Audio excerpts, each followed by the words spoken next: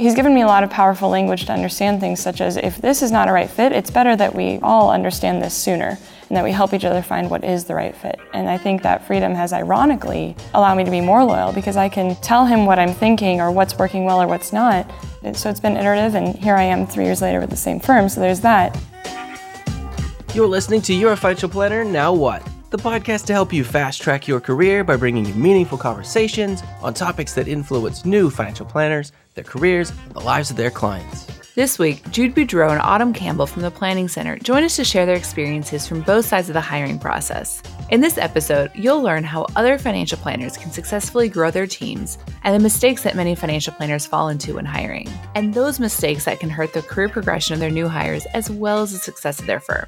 Coming up next, Jude and Autumn cover the tips and tricks that make their working relationship a success from the get-go, and what planners on both sides of the hiring process need to know. When you think about the work of financial planners, do you think of words like passion, purpose, and impact?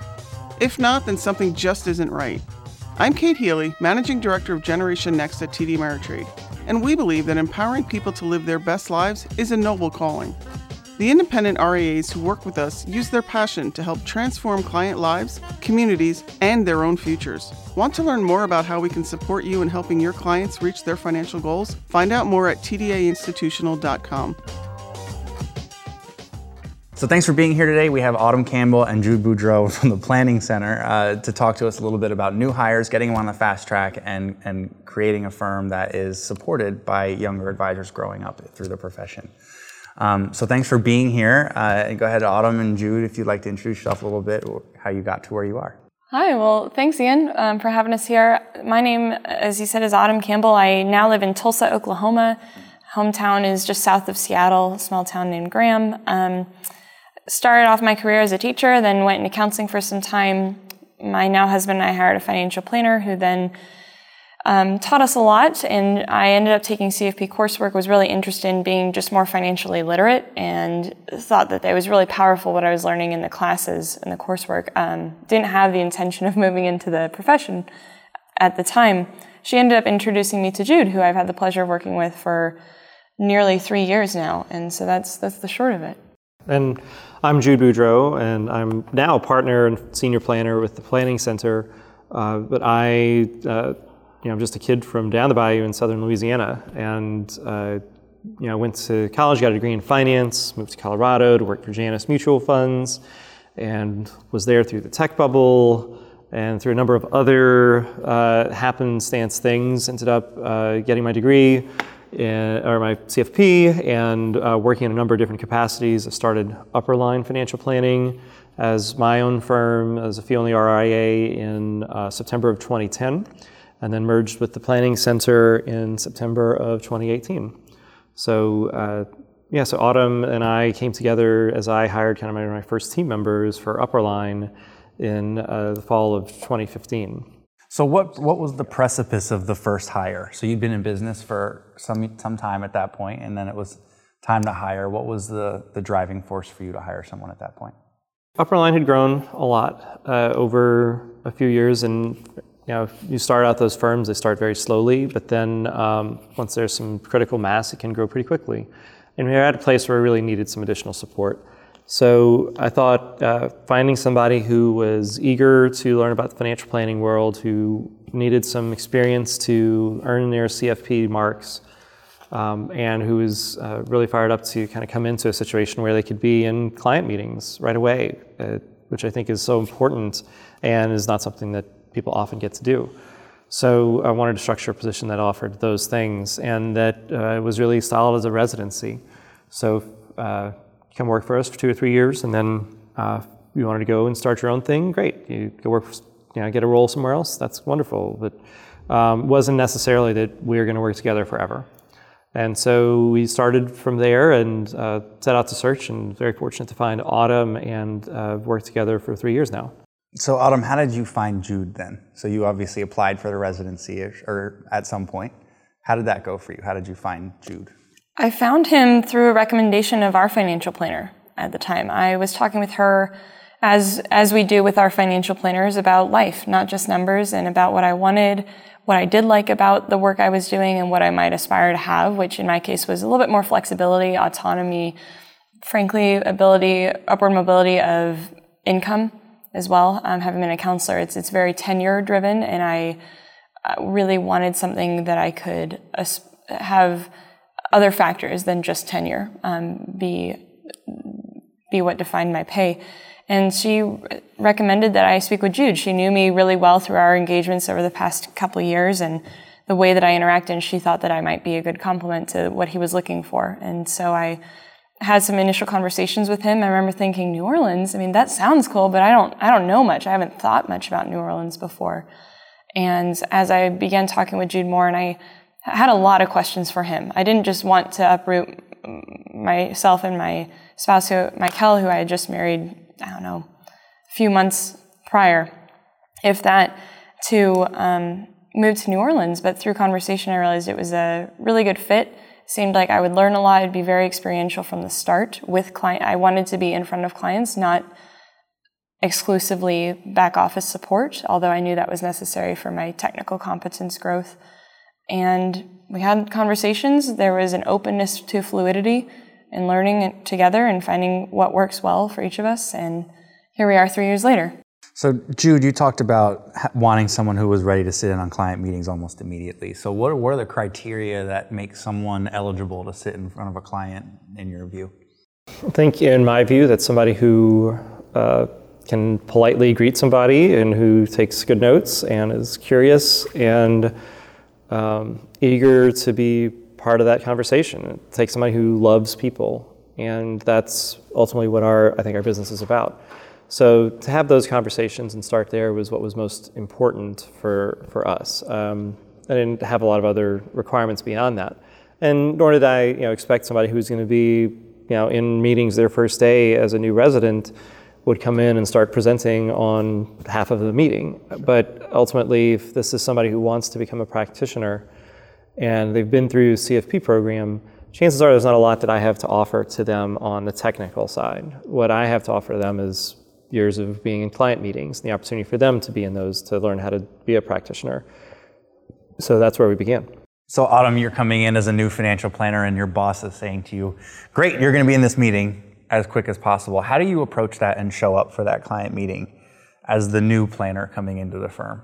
Well, a lot of it was learning from Jude what his expectations were, and he allowed me to be in client meetings and to sit there. And if I had questions, he'd allow me to ask them as they came to me. Many of the questions I would put on the backside of our agendas to ask him later to understand more of the nuance of why he would or wouldn't say certain things or how he would say it and what that meant, trying to pair my education with the practice that I was seeing in front of me.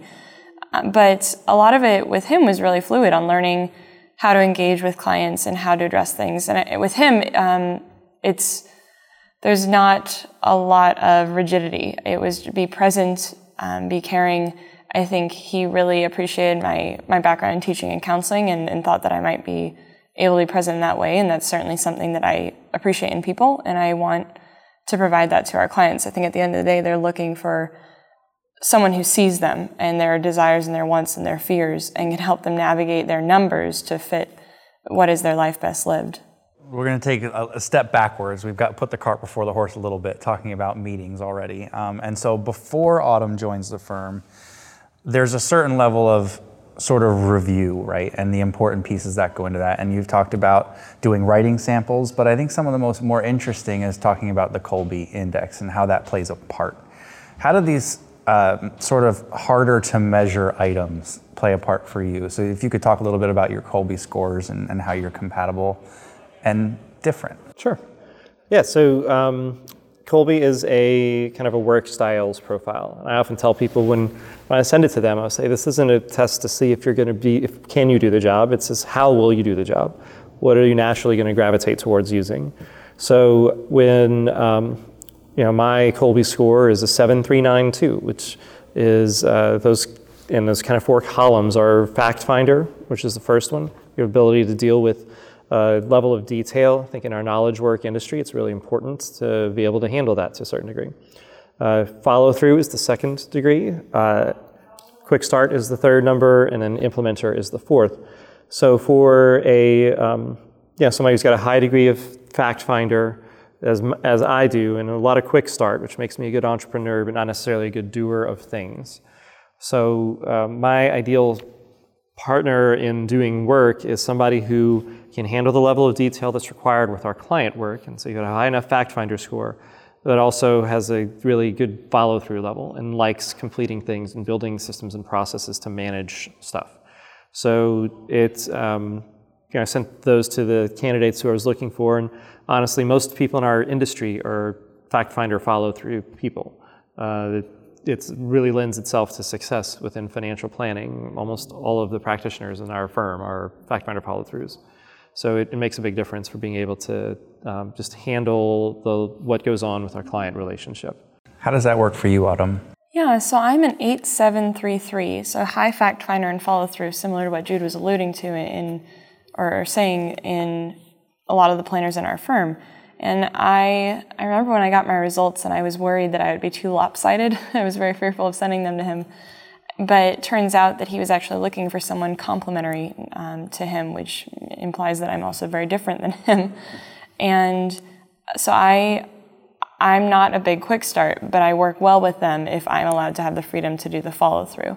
And so that's how we've worked together, and we've managed through different things where Jude being very high on quick start, he'll have many, many ideas throughout the days. And as a high follow through and as a new hire wanting to do well, especially in his eyes as my employer, that was a lot. And so I had the opportunity to ask him, well, how do I do these things? How do I complete these? And some of them he would say, well, those are someday maybes. I'm not looking for a timeline on those. Just maybe put them somewhere that you'd like that makes sense. And other things he'd say, I would really like that in the next year or so. I think that could be really great for your trajectory or for the firm or whatever the context was. And then other things that he said, yeah, if you could put something together, that'd be really great.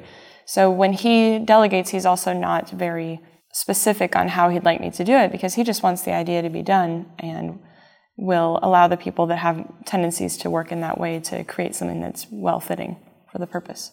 Is it possible for a candidate to be a good candidate? Let's say in this situation you needed high follow-through candidate, but you're not a high follow-through candidate, right? So on some level, there will be someone along the way who is more similar to Jude than they are to Autumn. Sure. Mm-hmm. And so how does that person from a quick start, high quick start, low follow-through translate and look at the board, right, and say, look, this is the job I'm applying for and I need some follow-through even though I'm a quick start, right? Sure. How do you make that transition to get through those first years when you're more the employee?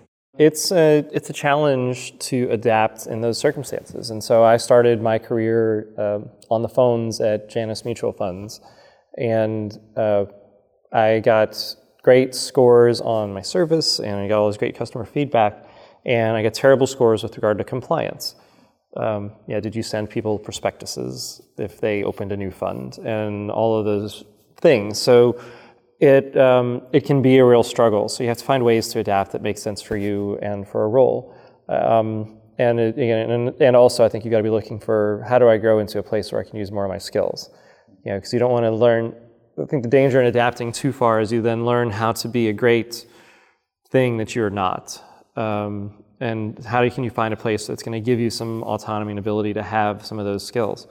I don't know if that's a super well thought out answer, but hopefully it is. And I've had, in retrospect, I had interns previously from the university that where I went to, and I did their Colbys, and one was 7382, so similar to mine.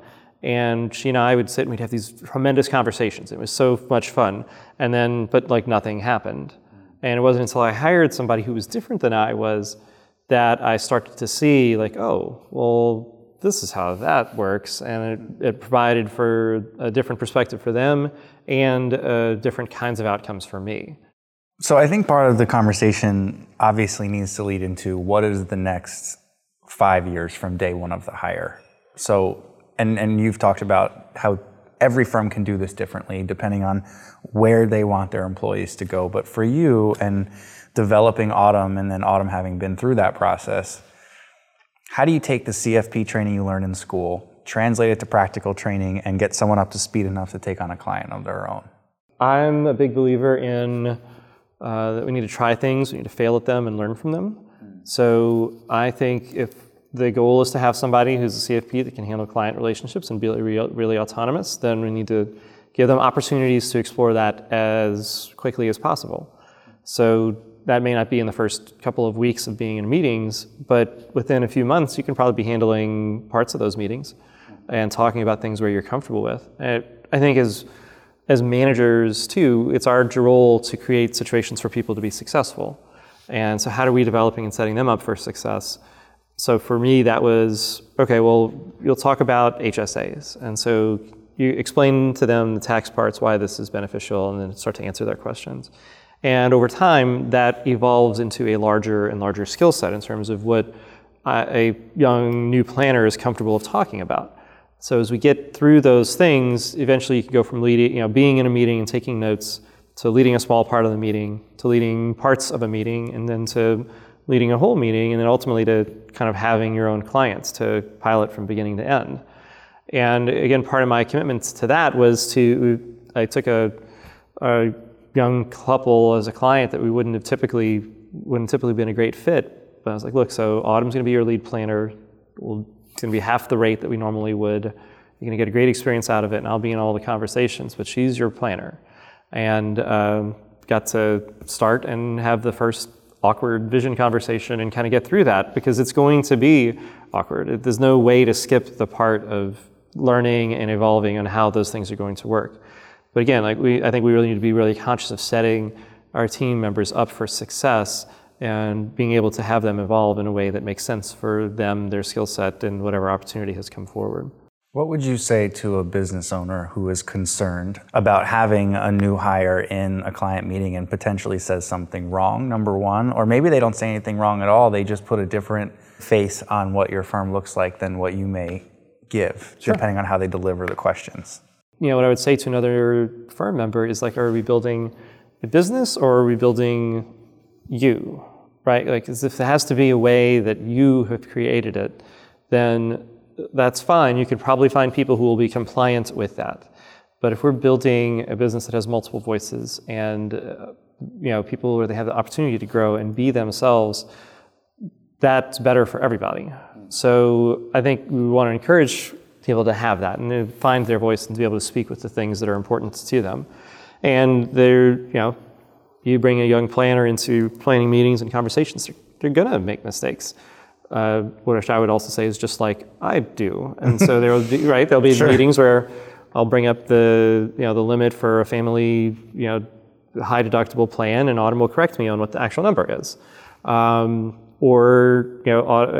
on, I feel like I recall a situation where Autumn explained about, a SEP IRA, but kind of gave the simple IRA limits. And I was like, well, what you're referring to, Autumn, are the simple IRA limits. For the SEP, it's actually this. And so there's always ways when we're in that conversation with a client to be able to say, no, here's actually how this is going to work. Our clients want the right answer. They don't need it to be immediately the right answer. I think they're comfortable with seeing that evolution just like we all are. So it sounds like what I'm hearing is a lot of just general on-the-job training and experiences, sort of the best you can have. Autumn, would you agree with that? Is it more than just in-person meetings, right? Is it e-communication? Do you send emails maybe to Jude and have them review before you send them out, and then you can start sending more emails on your own? How did that progression work in your first 3-4 years there? Yeah, I'd agree with everything Jude said. I mean, to add to it, I believe this process is iterative. It's not you do or you don't lead, or you are not a lead planner. I'm a lead planner with many relationships, and I'm the second chair for many relationships. I'm also back in support, not in meetings for other relationships, based on what is best. And what we've decided is if I have room to grow, or if the complexity of the client relationship is necessary that I'm in those meetings, then I will be. And other times I'll just help with the follow through on things based on what I like to do and what my tendencies tend to be. And so it's funny how people have said, oh, how was your residency? And in part, I feel like I'm still in my residency as a portion because I'm still learning. And I've appreciated Jude allowing me to see how he's continuing to still learn as things change. I would also say too, one of the nice things about being, with our transition to the planning center is now, I've got a partner that is in her early 80s. Cecilia Maitan is just tremendous. And so when I'm in meetings with her, I'm second chair. And so just because I've been around the business for 20 years now, I shouldn't be stopping paying attention to, well, how do they handle that in meetings? How do they discuss that? There's so much that we can all learn from each other, and it's one of the things I'm most excited about with our partnership is the ability to grow and take everybody's knowledge and evolve that together. So Autumn, I'm curious for you, how important is the firm culture to you in allowing your progression as a planner to learn more? How does the culture affect that negatively or positively for you? I think culture is a big piece of that. I mean, that might sound stereotypical of my generation, being a millennial. That said, it is something that is very important to me. I want to work with people who I think are good people to each other in their professional and personal lives. I want to be proud of who I work with and the work that we do. I believe it's really important as well that we have good relationships with each other, because people, they don't leave jobs, they leave managers. And I think that's incredibly important that we continue to be good managers. And I think that extends far beyond, here is the how-to of the new job that you have. It is, you're a new person and we want to bring you into the fold, and we hired you because we believe you have a lot of value to add. And so now we are a new place because of you. And how does that change the module of things? So I think it's extraordinarily important and something that cannot be understated. And to speak specific to having worked with Jude for years now, from him I can say the consistent kindness, the patience, the understanding that if I mess up on the same thing 2, 3, 4 times, I'm not trying to mess up, it's because I don't understand it fully yet. Maybe I need to do more research, or maybe hearing it another way from him. But he's always treated me with a lot of kindness, and I think that just can't be overstated on how much that means to people, and the feeling you get when you're in the room with others, especially someone whose approval that I'm constantly wanting as my employer. And then so the counter question is, how do you manage that culture from a leadership position in a firm? And now that you're at a much larger firm than Upperline, where it was you and Autumn, right? And maybe some other employees, but now it's a much larger situation. How do you manage that culture? And merging firms is a culture merge. There's a lot of culture changes that happen at that time. Yeah, I think that ultimately it's about having the right people in the room. And if we are the right people, the way we show up together will allow us to evolve and make choices and changes together. But I'm a huge person on the service end of things. I think ultimately we expect to provide a certain level of service to clients, and we speak to them in a certain way. That is the way in which we need to. That's kind of the minimum bar for how we treat and serve each other. So my wife's background was at the Ritz-Carlton, and so if we're ladies and gentlemen serving ladies and gentlemen, that is not just for our clients, that is for each other, and so we really believe in and committed to that. And I think ultimately the way we get the best out of people is by giving them a platform and supporting them to lift them to new heights, not to try to push them and make them run up the hill until they have calluses. It's a different kind of a work that we do. Sure. And so I think it's just really essentially important that we treat each other and our team with that same regard. And there's a level of this in order for an employee to be successful is setting their expectations. Sure. Right?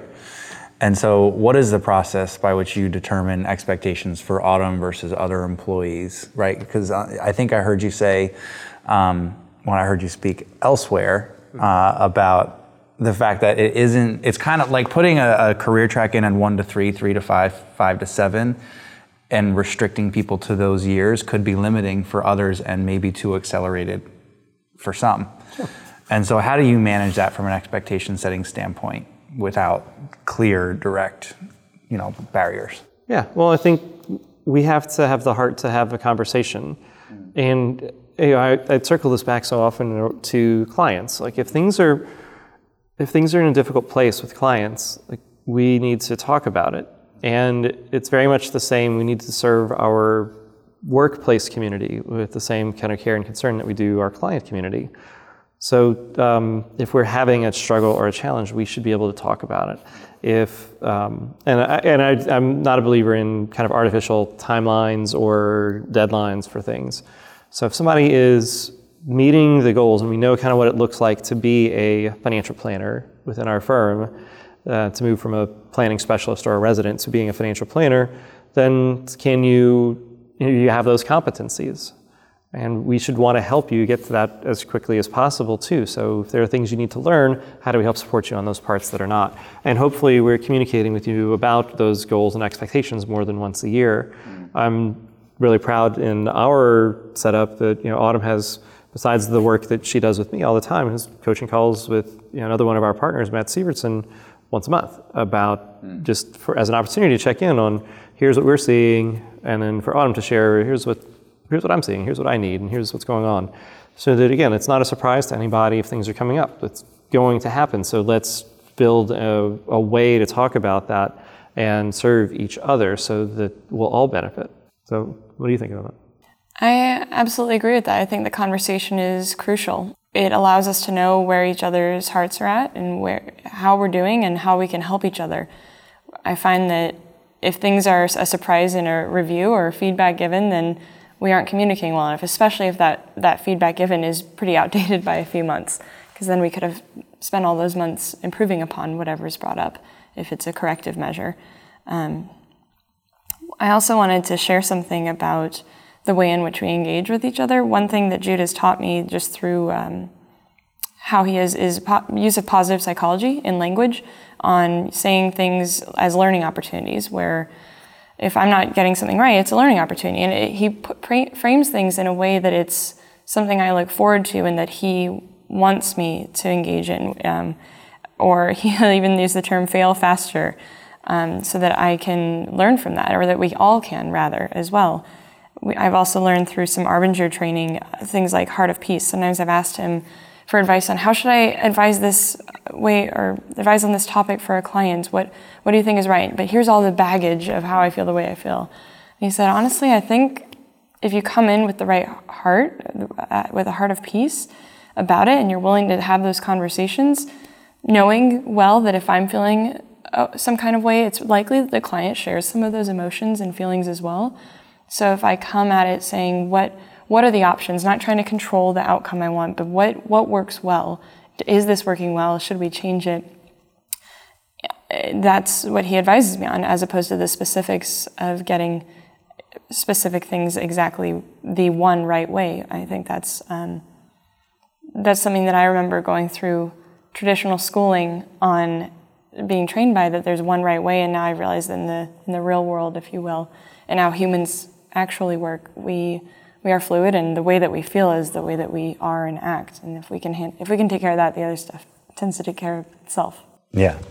There's a certain sense of taking care of your own that sort of flows through this whole conversation. So there was a moment early in your career, Autumn, that required a lot of conversation and decision making around where you're going to live and how this whole relationship will work. So could you take us through that briefly, just to sort of set the stage, and then maybe we can have a discussion about how those conversations worked, recognizing that, Jude, you had a good hire, and that, Autumn, you were happy with where you were, but the life was not exactly lining up. Yeah, so I knew that Jude was in New Orleans, and so that was part of the decision factor in accepting a position with him.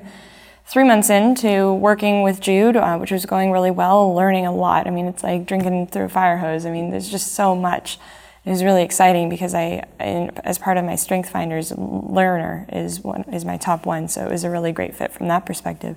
But my husband, who came with me and supported me in my new venture, working in a completely new profession as well, coming from education, got his dream job with Teach for America, which is the program that we both got trained in and met through in Dallas, in his hometown of Tulsa. And that was a big decision point for us, and we decided that he would work there while I worked in New Orleans with Jude for my residency tenure. And we informed Jude of that, and I was very quick to let Jude know I'm staying here, because that could be some really sudden news for an employer, especially someone who's put a lot of faith into me and already a lot of time, resources, and financial resources at that point.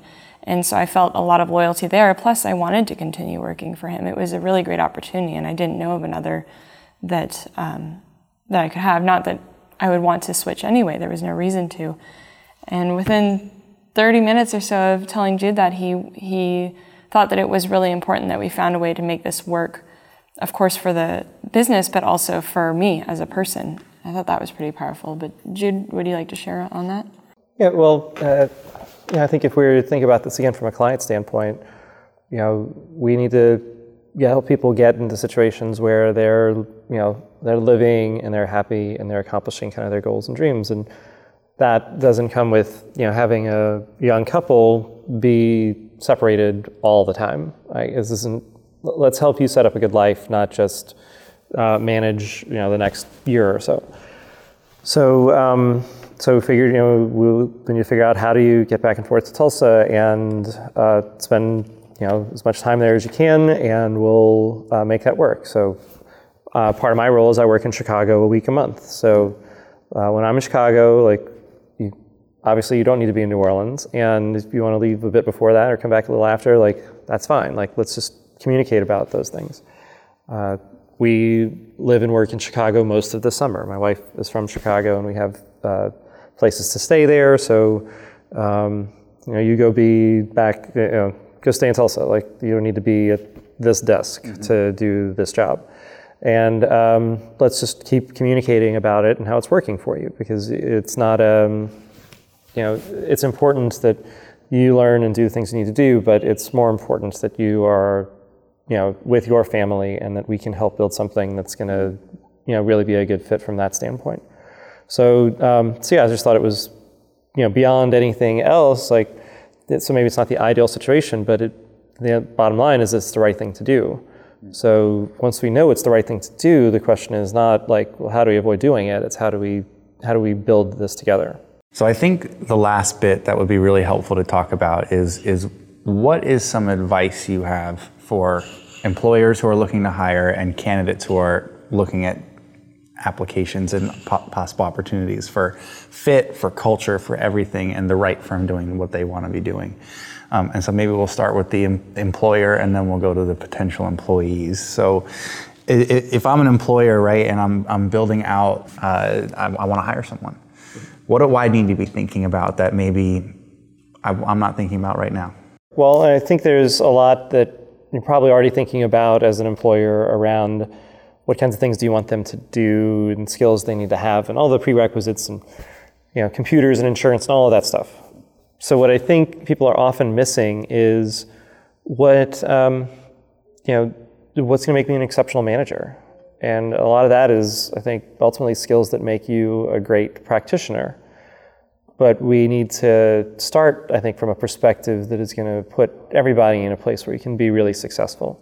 And let that infuse through the hiring process, through the bringing somebody on and getting them into situations where they can be pushed, but also where they can be successful. So it's you're bringing on somebody for their background and expertise and things, and you want to communicate ways to them that they can offer and bring those forward. And it may be an evolution, there may be bumps along the way, but it's going to be something that if you can start from inside of yourself in a really positive place, I think it will make the entire process work well. And when you find that right person, it's going to, it just provides so much background and fills the emotional bank account to begin where we're investing in each other. What types of questions would you say an employer should be asking that they may not be thinking to ask right now? Of themselves? Or of the candidates. Oh, well, I think you ask fairly different questions. I do. And I do. So as far as interview questions, I do think you need to ask people what made this a bad day at your current job? Because if my job is full of the same stuff, you have a lot of bad days, and this is going to be great for everybody. I think you want to be asking too about. I wish I had my questions in front of me. I'll pull it up. Thank you. So, as I think you want to find out what motivates somebody, right? And if it's money, that's fine, and there's places for that person in our industry, but it may not be as a junior financial planner. And ultimately, what achievements are they proud of? Have they been able to, can they demonstrate to you that they were able to set a goal, aspire to something, work towards it, have some struggles, and then ultimately accomplish that? And it's really, I think it's a good way to see about what's in their values system. Is it something that they did, and is it on their own, or do they talk about how they built a team and how they worked together to accomplish something as well? So I think that's really about some of those things, and maybe in addition a little bit about working in teams, because I think ultimately so much of what we do is team related, and that is not everybody's favorite thing, especially in college, to talk about their team working experiences. But we should learn about that now while we have the opportunity. I think too, as a firm, we should be asking ourselves, what are we doing to be great managers? If we know what we've learned and evolved to do to be great planners and practitioners, but is it just that you want to bring in somebody and you think you have something to offer, or are you learning and studying and preparing to be a manager and to evolve and grow as a manager? Because it should be, I think we should treat that with as much care and concern as we do the work we do with our clients. So Autumn, if you're talking to potential candidates of financial planning, what do they need to be looking for at firms? What are some questions they should be asking?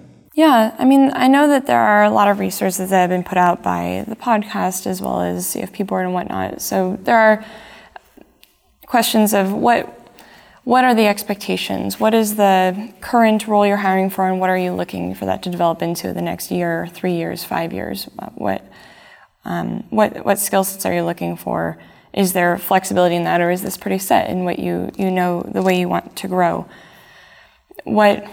Things that we learn a lot through school these days with our CFP education on what is the pay and then what are the benefits, and then aggregating that together, knowing that that's a comprehensive consideration to be had. To kind of echo Jude, though, I think I'd have some commentary on the manager side of things too, having talked to many next-geners and having the privilege of being next-gen president, that many people have asked me on what opportunities do you have, or how did that conversation go with Jude or with other partners at the Planning Center, for example. And I think the conversation on power and privilege is not had enough in our world, at least, of financial planning. Jude understands that there is a presumptive deferment of clients to him, especially if they are his clients and they chose him, and then I come into the picture. And so he takes the responsibility to lift me up and give me some of that clout in the client meeting, or for the accolades that I have. He makes sure to help them understand that I too have the education that he has. I just don't yet have the same experience, and I'm still learning in some ways, as is he in different ways. Not quite as many at this point, but in his own way. And I really think it's unbeknownst to people the amount of implicit things and assumptions that are made in a room. I know that when situations are confusing in our office, when we've had 4 people there in New Orleans, and we're all confused, the tone that Jude sets is the tone of the office, however that is, and we respond to that. Humans, we pick up on the feeling of the room. We talk about the elephant in the room. We all feel that. Few people are strangers to that feeling very quickly, and I think it's really powerful, the immense impact a manager can have on how things go. And I think people will rise to the expectations others have of them and rise to how others think about them. Do you think about them as a person that I have high expectations and you better follow through on them, or else it's your fault? Or it's I have high expectations on myself to allow you to elevate to what I see you as in the next 6 months, year, or 3 years, and I'm going to make sure that I am your support in any way that you need, however that looks. And I think a really great privilege I've had working with Jude is he had this great balance of he didn't put a ceiling on me with my growth or arbitrary deadlines, or he allowed me to grow at the paces I were. Some things I excelled in really quickly, and other things took me more time to catch on to. But he always was there to help me, kind of like I think of training wheels on a bike, if I needed support. Obviously for the well-being of the client and giving them the accurate facts that are needed and whatnot, but he also was well aware of my growth and always supported me as I needed it. I think the most indicative thing that I've heard you both talk about is what happens when Edward Jones calls and says, we want to hire Autumn. And so how was that experience for you, Autumn? Yeah, I mean, LinkedIn, we all know there's lots of inboxes that we get and whatnot. And as I've grown in my professional career here, and now with this next gen position, that people are knowing who I am, and they're asking, what do you want for your career? And I remember when I first brought up Edward Jones happened to be the company in New Orleans that reached out to me, but also talking with other people from other companies as well. And I talked to Jude about it, and he immediately goes, "You should talk to them." And I remember I didn't know what to respond with on that, but he goes, "You should. It's important for you to understand what's different, what's similar, and find your footing." And there was also this sense of freedom of he wants me to be in the right fit, and if that is it, then we're just going to be we're going to have some tension in our relationship if I'm not looking for where I'm at. And I think that he's given me a lot of powerful language to understand things, such as, if this is not a right fit, it's better that we both or all understand this sooner, and that we help each other find what is the right fit. And I think that freedom has ironically proved to allow me to be more loyal, because I can tell him what I'm thinking or what's working well or what's not, and within his power, he'll adapt as makes sense. And if there are things that aren't well fitting, then we'll have a conversation about that. And is that something that would be worth staying based on all the other benefits, or is that something where I'd want to find elsewhere? And so it's been iterative, and here I am 3 years later with the same firm, so there's that. But I don't feel like Jude has coerced me into continuing to work with him. Sure. And I think that there's a parallel, obviously, there with with our partners outside of work. That you can be the person who freaks out every time your significant other has a conversation with somebody else, or you can be the person who can be a little bit comfortable with that and say that, you're a great person, and people are going to have a lot to offer, and so people are going to be interested in talking to you. But I don't need to be worried about that. And if things did change for you, we should probably talk about it. So I've always been okay with that. And I really think for people who work with us, I think we're a great place to work, but we may not be for everybody, and it may not be forever.